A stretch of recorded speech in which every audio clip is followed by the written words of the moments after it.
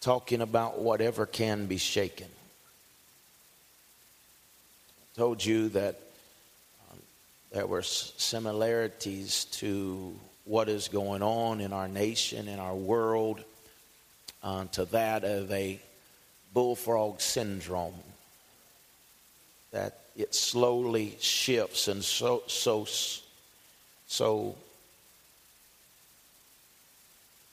changes so slowly that we don't even recognize. We wake up. Have you ever found yourself in a situation and never knew how you got there? You didn't know how it happened. You didn't know what took place. You just suddenly realized that you were not in the position or the place that you desired or you wanted to be. And that's what's been in my heart for some time now. It's what God's put in my spirit several weeks and months ago, that there is a shaking that must take place, and it must begin in the house of God. And today I want to talk to you about whatever can be shaken. And today, if you are visiting with us for the first time, as I said last week, please understand that you can't tell the whole truth in just one setting. You have to continually hear the word of God. It's a progressive hearing of the word that brings about truth. And that doesn't mean that I'm not going to speak truth today, but it isn't all that we believe. All right? And so today's message is going to probably be challenging. I know that it will challenge the church. What I'm about to say today will challenge most of this modern day church, but there's something inside of me that says that as much as we must be relevant, there are still some things that cannot change. And that we have to hold on to some truths, and there are some things that we just need to know are staples, if you will, in our relationship with God, in the kingdom of God, and those things never change. Amen. The blood of Jesus never changes. The virgin birth never changes. Amen. He is still God all by himself. Amen. And so those things are truths and realities that never change. And I want to go today to Joel chapter 2 and verse number 1. Joel 2 and verse number 1. And you probably may know it by heart.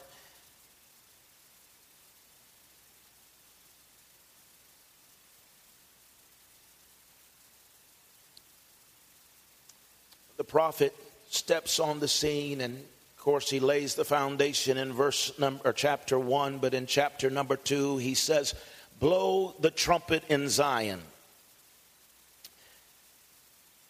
Zion is not the world. Zion is Israel. Zion today is a picture of the church. He said, "Blow the alarm, or the trumpet in Zion, and sound the alarm in my holy mountain. And let all the inhabitants of the land tremble, for the day of the Lord has come, for it is nigh at hand." Now we understand this scripture as a prophetic cry from the prophet of God, sounding an alarm, telling the church to fulfill its call, to blow the trumpet in Zion. Today, this call has not changed, nor has it been diminished. The day of the Lord is at hand. And the church must get ready. There must be a sanctifying. There must be a preparing of ourselves, because Jesus is coming again. I said, yes, Jesus is coming again. And I'm not talking about today a new wave of progressive worship coming, or even a new trend of Christianity. I'm talking about Jesus, the King of Kings, the Lord of Lords, amen, is coming back for his church. The Lord himself shall descend from heaven with a shout and with the voice of the archangel and the trump of God, and the dead in Christ are going to rise first, and we which are alive and remain will be caught up to be together with the Lord in the air. Amen. Praise God. He is coming back for his church. And so I just say today that the church must get ready. Those in the nightclub need to get ready. Those on the racetrack need to get ready. Those in the bar, the football game, those that are at work, we all got to get ready. Amen. For everyone, we have to understand that Jesus is coming and he is coming soon. The call to the church hasn't changed. The cry hasn't changed. The problem is the church has put down their trumpet.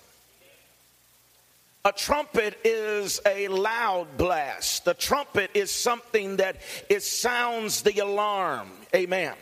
But I'm afraid today that the church has put down the trumpet and picked up the clarinet and the cornet and whatever has tickled the ears of the masses for the most part. And we're playing a different sound today than God ever intended for us to play. It's not a sound which drives out the enemy. It is not a blast that alerts the alarm that says that we have to get ready. But today, God has called the church to sound the alarm. Amen. To blow the trumpet and sound the alarm, because Jesus Christ is coming soon. Oh, the songwriter said many years ago, soon and very soon we are going to see the King. Amen. When the trumpet sounds and those eastern skies begin to split, the church will meet him in the air, and Jesus really is coming soon. Amen. Sadly, overall, the church has stopped blowing the trumpet and sounding the alarm. But I want to give you 3 reasons today that we must still be faithful to sound the alarm. Number 1 is this. An alarm is to wake us up. Most of us don't want to wake out of a sleep by an alarm. We don't want to be aroused out of a deep sleep or out of our slumber whenever that alarm goes off, because how many know it's not playing flutes? It is an annoying sound. An alarm is something that doesn't make you feel good and make you just want to sleep a little longer. It is something that shakes you, that awakes you out of that sleep zone, that comfort zone, that place that you're enjoying. But the alarm goes off and says, you've enjoyed it, you've been in a good place, but now it's time to get up. Amen. You see, others, and some of us even, have a anointing that's a snooze anointing. That alarm goes off and we reach over and hit the snooze for 5 more minutes. Amen. That's what we see whenever God was leading the children of Israel out of bondage. And he said, whenever he told them, I'm going to lead you out, he said, would you just let us stay one more night? Amen. It's in your book. Read it.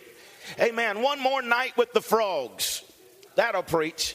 Amen. Let us stay here one more night. And sometimes we get so comfortable with what is going on that we can just hit the snooze button of life and say it's okay, it's all right, it isn't harmful, and we ignore it and we want it as if it was to go away. But I'm thankful today that the alarm doesn't go away. It's annoying, it's loud, it's a sharp sound, but it is not going to go away by you just wishing it. You've got to get up and respond to the call. Amen. And God is calling the church to respond to the call, to wake from our slumber and our sleep and a spirit of apathy and begin to rise up and answer the call. Another purpose is a call to action.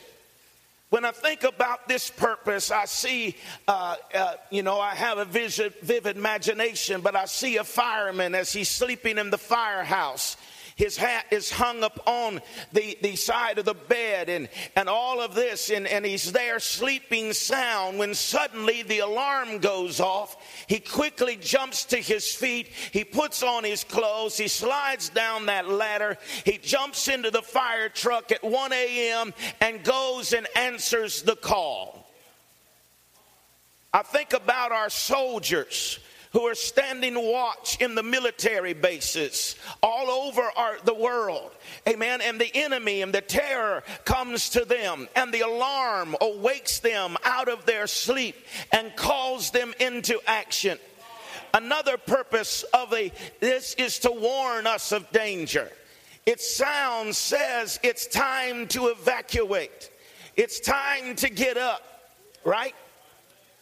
Whenever I was in college, and it's been a couple of years, but whenever I was in college, the first night in the dorms, 1 o'clock in the morning, I hear the fire alarm go off. I'm in a new place, a new building, don't know what is going on, and I hear this alarm go off, and I jump up, I start putting my clothes on, and then I hear this voice that causes fear to get in me. It comes over the system, and it says, there has been a fire detected on your in your dorm area and on your floor. Please evacuate immediately.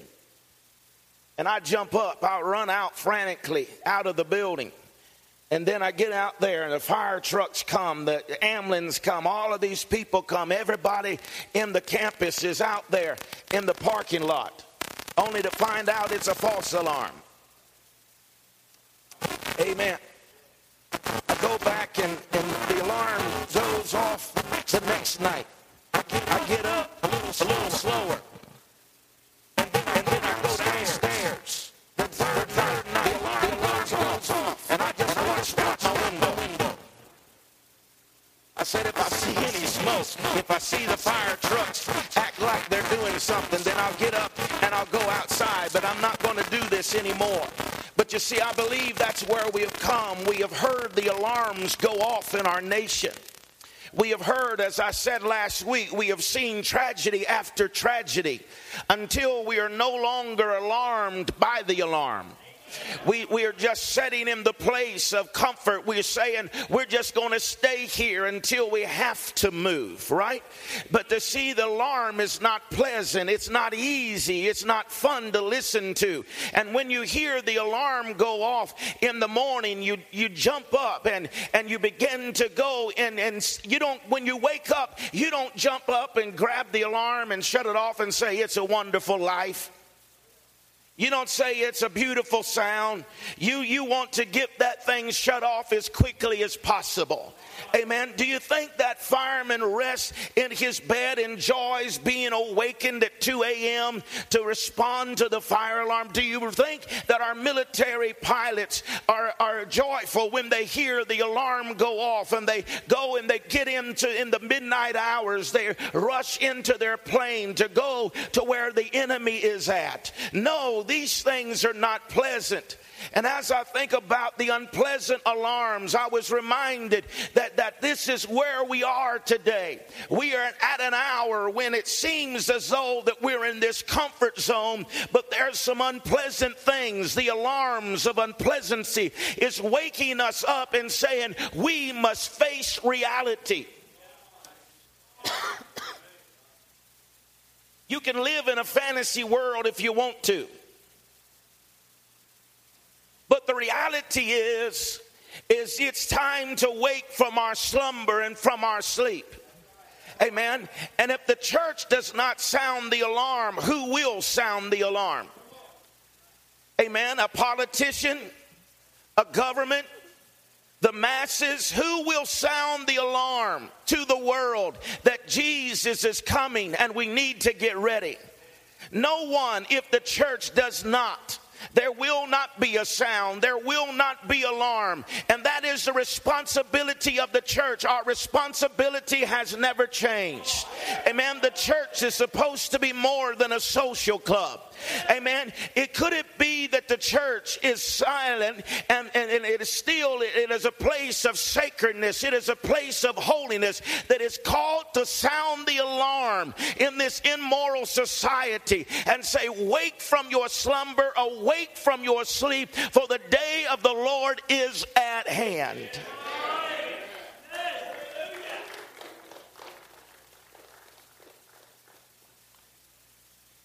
If the church is not to be the alarm, why have we started worrying about what it sounds like? We have altered the sound, catered to accommodate people so that they can be made comfortable. Amen. But we are to sound the alarm.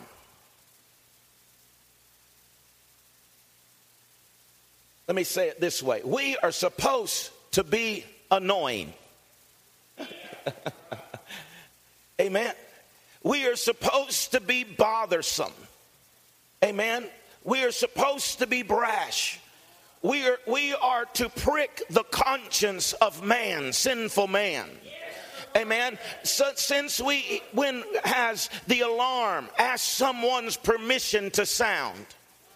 Since when have we said, well, it's okay, we're supposed to be quiet? No, we are not supposed to be quiet. We are not supposed to be calm. We are supposed to be the church. And the church, that alarm is loud. It is annoying. It is noisy. Amen. It doesn't appease or bring calmness, but it causes an alert to rise up on the inside and say something must happen here. Amen. It's not designed to lull you to sleep. It is to wake us out of our sleep. It is not for our convenience. It is to accomplish a cause and a purpose on the inside of us. And it's time for the church to blow the trumpet in Zion, to sound the alarm in his holy mountain, for Jesus is coming soon.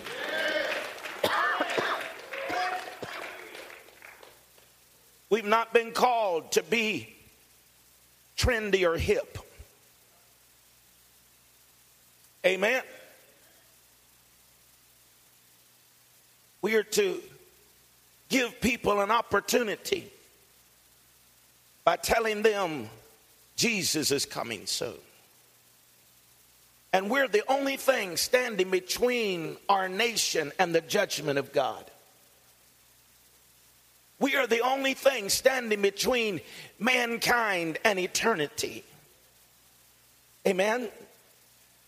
And you see, there's a nation at jeopardy. There are souls in the balance.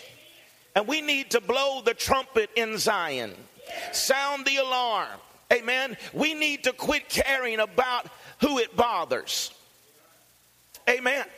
Because you see, we have an epidemic that has hit our nation. Amen. And it is in our culture, we see that we have become the church has become a subculture instead of a counterculture. Hear me today. We have a disease. It's called politically correctness. Amen. And one thing that has made America America is a thing called freedom of speech. But nowadays, the freedom of speech is pretty much non-existent because of this sickness called political correctness. Amen. But where is our freedom? Amen. Everyone has freedom but the church.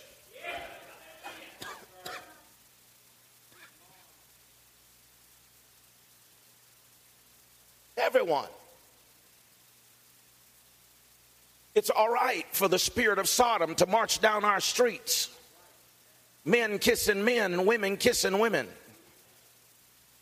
Huh? Ain't nobody saying nothing. It's all right, amen, for all of this sin to be spewed out all over our nation. And people can get on the TV and talk of anything they want to but God. In fact, you can even talk about God, but don't you dare talk about Jesus. Because God is just whoever you desire him to be, whatever you created to him to be, whoever it is that you serve. But don't be talking about Jesus, because if you talk about Jesus, people start getting offended. And it's not politically correct. Amen. When you talk about Jesus, the one who came from the portals of glory into the earth, gave himself as a crucified lamb, hung between heaven and earth that we could have life, and somehow it offends them that you would call them to repentance. Somehow it offends them to say that you must be born again. Somehow it offends Americans whenever you tell them you can't live however you want to, but you've got to give your life and surrender your life to the lordship of Jesus Christ. Suddenly people get offended. That is what America is all about, is freedom of choice. Amen. But where is the freedom? There are certain businesses that do things that I don't like. Amen. But I don't go around protesting them. I think that if you don't want to sell somebody a cake, you ought not have to sell it to them. Amen. Go buy your cake somewhere else. Amen. Starbucks told people that if you believe in marriage and you believe in Christianity, then just take your money somewhere else. Don't be buying our stock. We don't need you. But I don't go around Starbucks holding up something telling people to protest this, don't buy your coffee here. If you want to go pay $6 for a cup of coffee, go help yourself. Amen. It's a free world. But why is it that when it comes to Christianity and it comes to the kingdom of God, that people are so offended when you talk about the God that we serve, Jesus Christ? You see, I'm not against these people today. I'm just telling you today that somewhere in the mix, we've got it all messed up until we feel like we have to be politically correct. Amen. But we just want nobody to be upset. We don't want nobody to be offended. Yet we want to be like Jesus.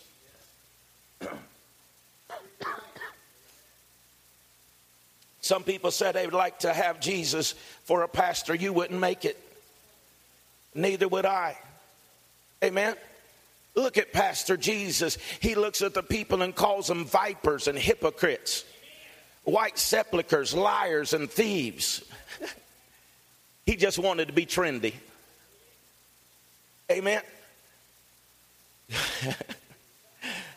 Personally, I think that we have to understand today that we are so concerned about people, liking, being trendy, being all of this and that. But I understand all of that. I told you that this is just one side of the truth today. There's another side. We believe in the grace of God. Is anybody thankful for his grace? Amen. But you see, it is our job to blow the trumpet. For 600 years, prophets were silenced. But Jesus walked on into the temple and he said that this house, this is my Father's house. It's a house of prayer, but you made it a den of thieves. And he goes in and he turns over tables and he's cracking a whip. Today in the modern day preacher, if they would have went in there and they'd have seen them selling these doves and manipulating, they'd have just went in and asked them, do you need a more comfortable chair? Because we don't want you to be offended. It's wrong. You shouldn't be trying to manipulate, and you shouldn't be trying to take these people's worship and take advantage of their desire to win. We know it's wrong, but can we get you a more comfortable chair? Amen. But you see, political correctness is a deadly disease. It's killing more people today than cancer and AIDS or any other disease or all of them combined, because the preachers around America today, their voice is silenced, and we want to be liked by everybody. But God sent Jesus, and if Jesus wasn't liked by everyone, what makes you think that you doing the right thing is going to cause everybody to love on you? Amen. No, it's our job to sound the alarm in Zion. It's our job to declare that Jesus is coming soon, and it's time for all of us to get ready. If you believe it, give him praise here today.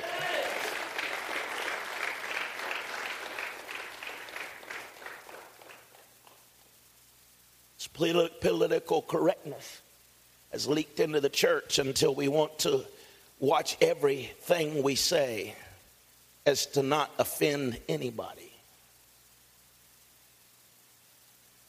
But I'm thankful that when I grew up, Pastor wasn't worried about politically correct. He was concerned about my soul. And wasn't worried about, well, if you're living in sin, we don't want to offend you. Amen. Is anybody thankful for that? You see, over the last 5 years, I've heard a lot of preaching that doesn't sit well with me. And I've concluded that it seems to be scripturally sound, but yet it just hasn't felt right. Something is missing. The problem with it is what is being preached. It's not, let me say it this way. The problem is not what is being said. It is what is not being said. Amen? Because you see, we preach Jesus saves, and we preach Jesus loves you, and we preach he comes, you just come as you are. But if you do not tell people that you can just come as you are, but you don't stay as you are, then you've just preached a half-truth to them. Amen. Because you see, yes, we come as we are, because if we could cleanse ourselves, if we could change ourselves, then we would have no need for Christ. But the fact of the matter is that we could not redeem ourselves and we could not cleanse ourselves. We needed the precious blood of Jesus Christ. And so we come as we are, but we have to understand that we don't stay as we are. And when we don't tell them the other side of Christ, amen, and we don't tell them that Jesus comes, but sin condemns, then we need to tell them, come as you are, but you got to leave differently than you come. Amen. Jesus accepts you just the way you are, but he died to change who you are. Amen. It's not just what is being said, it's what's not being said. There's two sides to his nature. He is both grace and law. He is both mercy and judgment. And we need to know them. Amen. And we need to know them. Have you ever been in a relationship with someone, and the more you get to know them, the more you found out that there was two sides to them? You find out that there wasn't only a positive side, but there was also a negative side to them. Because we want people to fall in love with God, which is what they should do. It's a good thing, right? But most often we tell them one side of him. And when they find out the other side of him, they become shocked and dismayed. Let me try to explain it like this. And this is just an example. When you only tell people, come as you are, by omission, we are subconsciously telling them that he's a God that has no requirements. But after 6 months, they're still sleeping around, amen, doing drugs in the church parking lot. And whenever we send the elders or send some people to talk to them and tell them you can't do that, they look at you with dismay and say, what are you talking about? I'm loving Jesus. Amen. And this dope helps me love Jesus. And I just love everybody. So I can't help myself. And then we wonder why. They say, well, nobody told me I had to change. They just told me come as you are. I'm just being me. But you see, yes, we come as we are, but we do not stay as we are. Jesus paid a price, as I told you last week. Jesus paid too far a price for us to just come to him and then stay in our bondages. He has paid a price that we can be free, amen, from sin and the bondages of the world. And so we have to come to a place where that we repent of our sins and we change our life, praise God. It's more than just a delusion, but it is a confession that we cannot do it without him. And so we tell them that he is a gracious God. He is full of grace and mercy, and he will reach to the uttermost and pull us out of the muck and the mire and the sin and put our feet upon a firm foundation. But you have to do something too. You have to cleanse your hands. You have to purify yourself through the reading of the Word of God, that your life has to change. Amen. Charles Finney was a great evangelist who most theologians credited for giving the first altar call.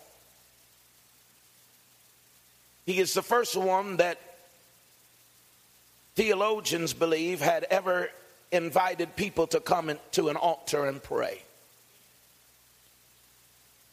And he called them forward, and I'm just going to share with you what he did. I'm not saying that he had it all right. I'm just showing you from, you heard the saying, we swing from one side of the pendulum to the other. I want to show you what Charles Finney in that age, what they did. This Charles Finney, he gave a public altar call and he told the people, if you want Jesus, raise your hand. And then he told them that they were to come to the altar, and they did by the hundreds and the thousands. And then he gave the altar call and he said, I'm not going to pray with you until I see a repentive heart. And he said that the Spirit of God, conviction would come and brokenness would come and people would weep and cry before God. And you would think that that would be enough. And I'm not saying today that he had it all right. Understand. I'm just saying one side of the pendulum to the other. And then he would say, I'm not going to pray with you for salvation. But if you meet me here at 5 o'clock in the morning, then we'll pray for salvation. That seems harsh, doesn't it? How many people would we count for salvation if we said, if you're really remorseful, if you're really tired of sin, then just meet me here at 5 o'clock in the morning and we'll pray. People would say, well, I can't do that. Bless God, I got up and came to church today. Can't you pray for me now? Amen. We would make all kinds of excuses. We'd say, well, we've got work, or there's jobs. We've got all of this. We've got all that. But my question is, what about demons? What about bondages? What about addictions? What about spiritual change? What about repentance? Amen. But we've swung from this side of Charles Finney over to this side where that just come as you are. And you be happy, we'll be happy, and we'll all be happy together. No change required, nothing required of us. Just live as we are, and one day we'll all go together to meet the Lord in the air. When people come to the cross, they need to know that there is a work of repentance and be remorseful for the character of their fiber and what they have done in their lives. We must be remorseful and let him change us. Yes, we must be relevant, but we need to be as soft as and harmless as a dove. But the other side of that is we need to be aggressive enough to speak the truth in love. Amen. Jesus said the kingdom of heaven has suffered violence, and the violent take it by force. Unfortunately, the church today has dismissed this verse as being for us today. But I just want to ask you a couple questions this morning. They're just questions. But could it be that the lack of church violence is the reason we are seeing so much violence in our streets? Could it be that the church preaching the wrong message needs to get back to the basics and the fundamental principles that we are the church of the living God and that we will sound the alarm? You see, the word of God is quick and sharper than any two-edged sword. The scripture says it divides even to the marrow, to the bone. Maybe we would have less violence in our streets if we would preach the truth of the gospel of the kingdom.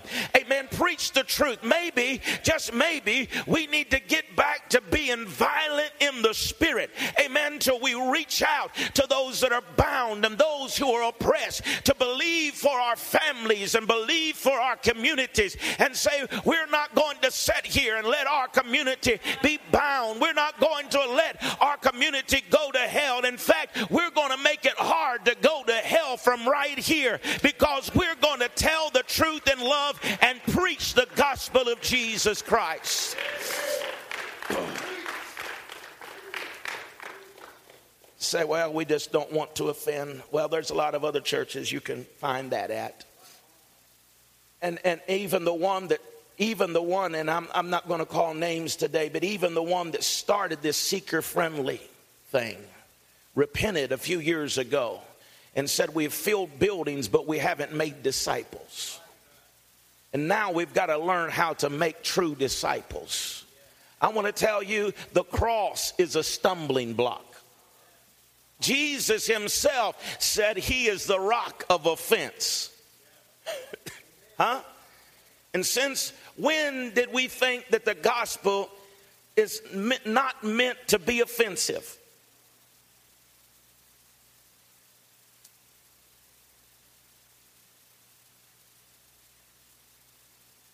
If people have not come to Christ, we refer to them as sinners, as lost.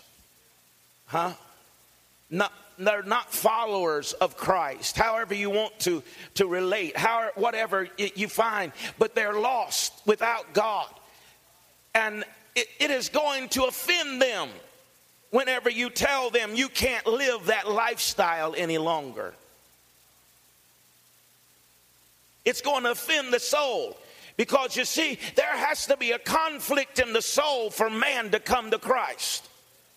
There has to be an encountering of the Spirit that speaks to the soul, your mind, your will, and your emotions. And the Spirit of God begins to deal with the soul of man and says you can't think that way any longer. You can't live that way any longer. You can't act that way any longer. And there is a conflict. There is an offense of the soul that says, if I'm going to be a Christian, then I can no longer live in this lifestyle. Amen. So what is the good news? The good news is not that everybody is going to be okay. The good news is that we have righteousness in Christ, and that God ransomed us from sin. Amen. How did he do it? Through his son dying on the cross. We have redemption, we have forgiveness, and this is amazing. Just think, his blood has never lost its power. His blood is still saving. His blood is still changing. Amen. I don't want anything that I just accept and then go on in life the way that I've been going on. Man, whenever I came to Christ, I wanted something to change the direction I was going. I wanted something to live for. I wanted something to hope for. I wanted something that would cause me to get up with a spirit of expectation and say, life is worth living. Amen. The purpose of the church is to be an alarm which wakes up the world. We are to blow the trumpet and sound the alarm. Amen. Only the pure and the holy will see God. We need to put off the spirit of apathy and complacency, and we need to put on the spiritual strength, amen, and call people to action and say, hey, we're not going to protest, but we're going to preach the gospel of Jesus Christ, and we're going to believe the promise of God. Don't misunderstand me. I'm not here to try to infringe upon people's rights. Let them protest if they want to, but I believe that a prophetic word from God can do more in 10 minutes than we can do marching in 10 years. Glory to God. And so we have to call ourselves back to be the people that God has called us to be. He has not called us to blend in. He has not called us to be wallflower church, but he has called us and gave us an anointing that will cause us to stand out, Joseph. Huh? You got that coat of many colors on, you strutting around out here in this field, and you don't think it's going to draw attention to you? What kind of crazy are you? Amen. I want to tell you that his father had to know when he put that coat on him, it was going to draw attention. And I want to say to you, child of God, Father God has put favor on your life. He's put a coat on you that's going to draw attention to you. But don't cower down. Don't try to blend in. Say, I'm just going to keep on wearing my coat. I'm still going to show the favor of the Father because he has been good to me. Amen. The church has become a subculture, sadly. What is a subculture? I want to just take a few minutes. I've made this statement a few times if you've been around here, but I want to express what I'm trying to say today. What is a subculture? In this instance, it means that we've allowed the world's culture to influence us, and we've become a subculture of the world. We don't want to be an oddball, so we want to look like them, act like them, and be a chameleon. Whatever we're around, we become so we can fit in. Amen. We look like them, we talk like them, we act like them because all we are is a subculture. We do this on Sunday, but we're still part of the culture. Are you with me? The church has not been called to be a subculture. It is called to be a counterculture. We are a royal priesthood. We are a holy nation. We are a peculiar people. Amen. That word peculiar doesn't mean we're weird. It means that we stand out. We're different. Amen. We speak in tongues. We cry in the church. We dance before the Lord. We celebrate his goodness. We lift holy hands to a holy God. Amen. We do that because we are different than the world. We are not just trying to be a subculture of what is already developed in our culture. Down through history, every counterculture movement has been based on being different than the norm. Amen. In the last century, there was a counterculture, a movement that was called the hippie movement. Anybody remember? And they decided we're going to wear bell-bottom breeches. Those that don't know what breeches are, that's pants. We're going to grow our hair long. We're going to change the dress code. We're going to stay up all night around the bonfire, hold hands, and sing Kumbaya. And that's exactly what they did. Amen. And this counterculture movement was so strong that it changed the culture. Then after a while, they changed the dress code. It wasn't just hippies. It was everybody wearing bell-bottom pants. Everyone was wearing flowered shirts.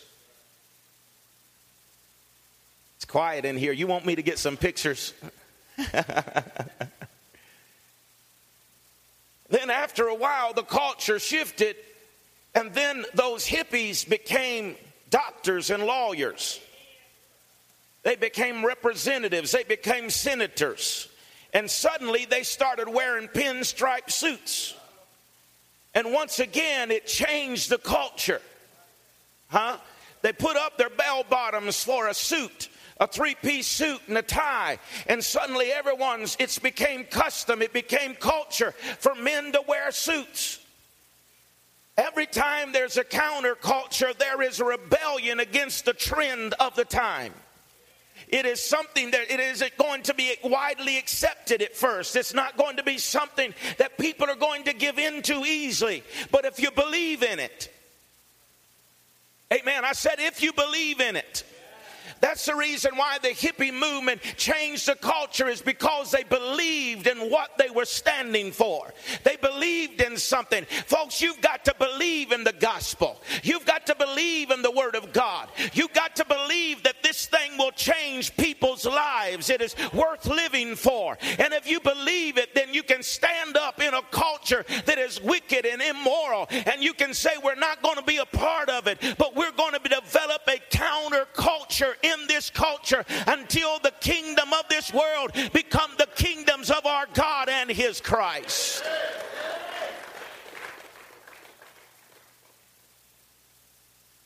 Church, we can't create a revolution while we're jumping in the stream of conformity. But we've got to be willing to be different.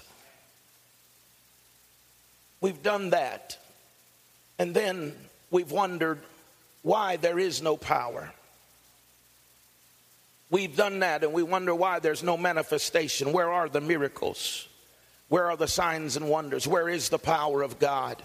Where is the miraculous? It's simple. We become a subculture instead of a counterculture of the world. We're too busy wanting to be cool. I'm just sharing my heart with you today. I thank God for the lights. I thank God for the sound. I thank God for this beautiful facility, I thank God for all of the modern technology where that we can worship God in spirit and in truth. But if it all goes away, if there's nothing left but a voice, that's the reason why I say that the voice is the most powerful tool of worship. Is because when you have nothing left, if you have a voice, you can praise him and give him glory. But you see, the old-fashioned gospel isn't cool anymore. It isn't politically correct, but it is what will save man from his sin. It is what will change a person's life. Today, I believe that God's looking for some people that'll be revolutionary. He's looking for some courageous people that will lead a counterculture movement that will change our nation. It is historically, and not even just historically, but sociologically, it is ignorant to think that we can change anything by becoming what we're trying to change. Amen. Drug addicts don't change drug addicts. They do drugs together. Alcoholics don't change alcoholics. They do drink together. Perverted people influence perversion in others. It takes someone who opposes, that is willing to stand out and be different, amen, and say, we're not going to do this, we're going to have a revolution. And it's time for the church to rise up and say, we're not going to just settle for being a part of the status quo, we're not going to settle for being a part of the culture, but we're going to have a revolution. And let that revolution start with me. Let that revolution start with my house. Let that revolution start with my life, so that we can make a difference in this world. Glory to God. Amen. Hallelujah. There'll never be a revolution. There'll never be a change in our nation until the church is willing to answer the call. It's time to arise and blow the trumpet. It's time to sound the alarm in the holy mountain. It's time for us to say yes, we want to be relevant, and we will do all that we can to be relevant, but we're not going to do it at the sacrifice of being cool. Amen. And we're certainly not going to conform, because there is too much call on the church for us to be cool. I'm not worried about getting to heaven and him saying, "Well done, thou good and cool servant. You were hip on the earth. Come on in." I want to hear him say, "Well done, good and faithful servant. You've been faithful over a few things. You didn't conform. Amen.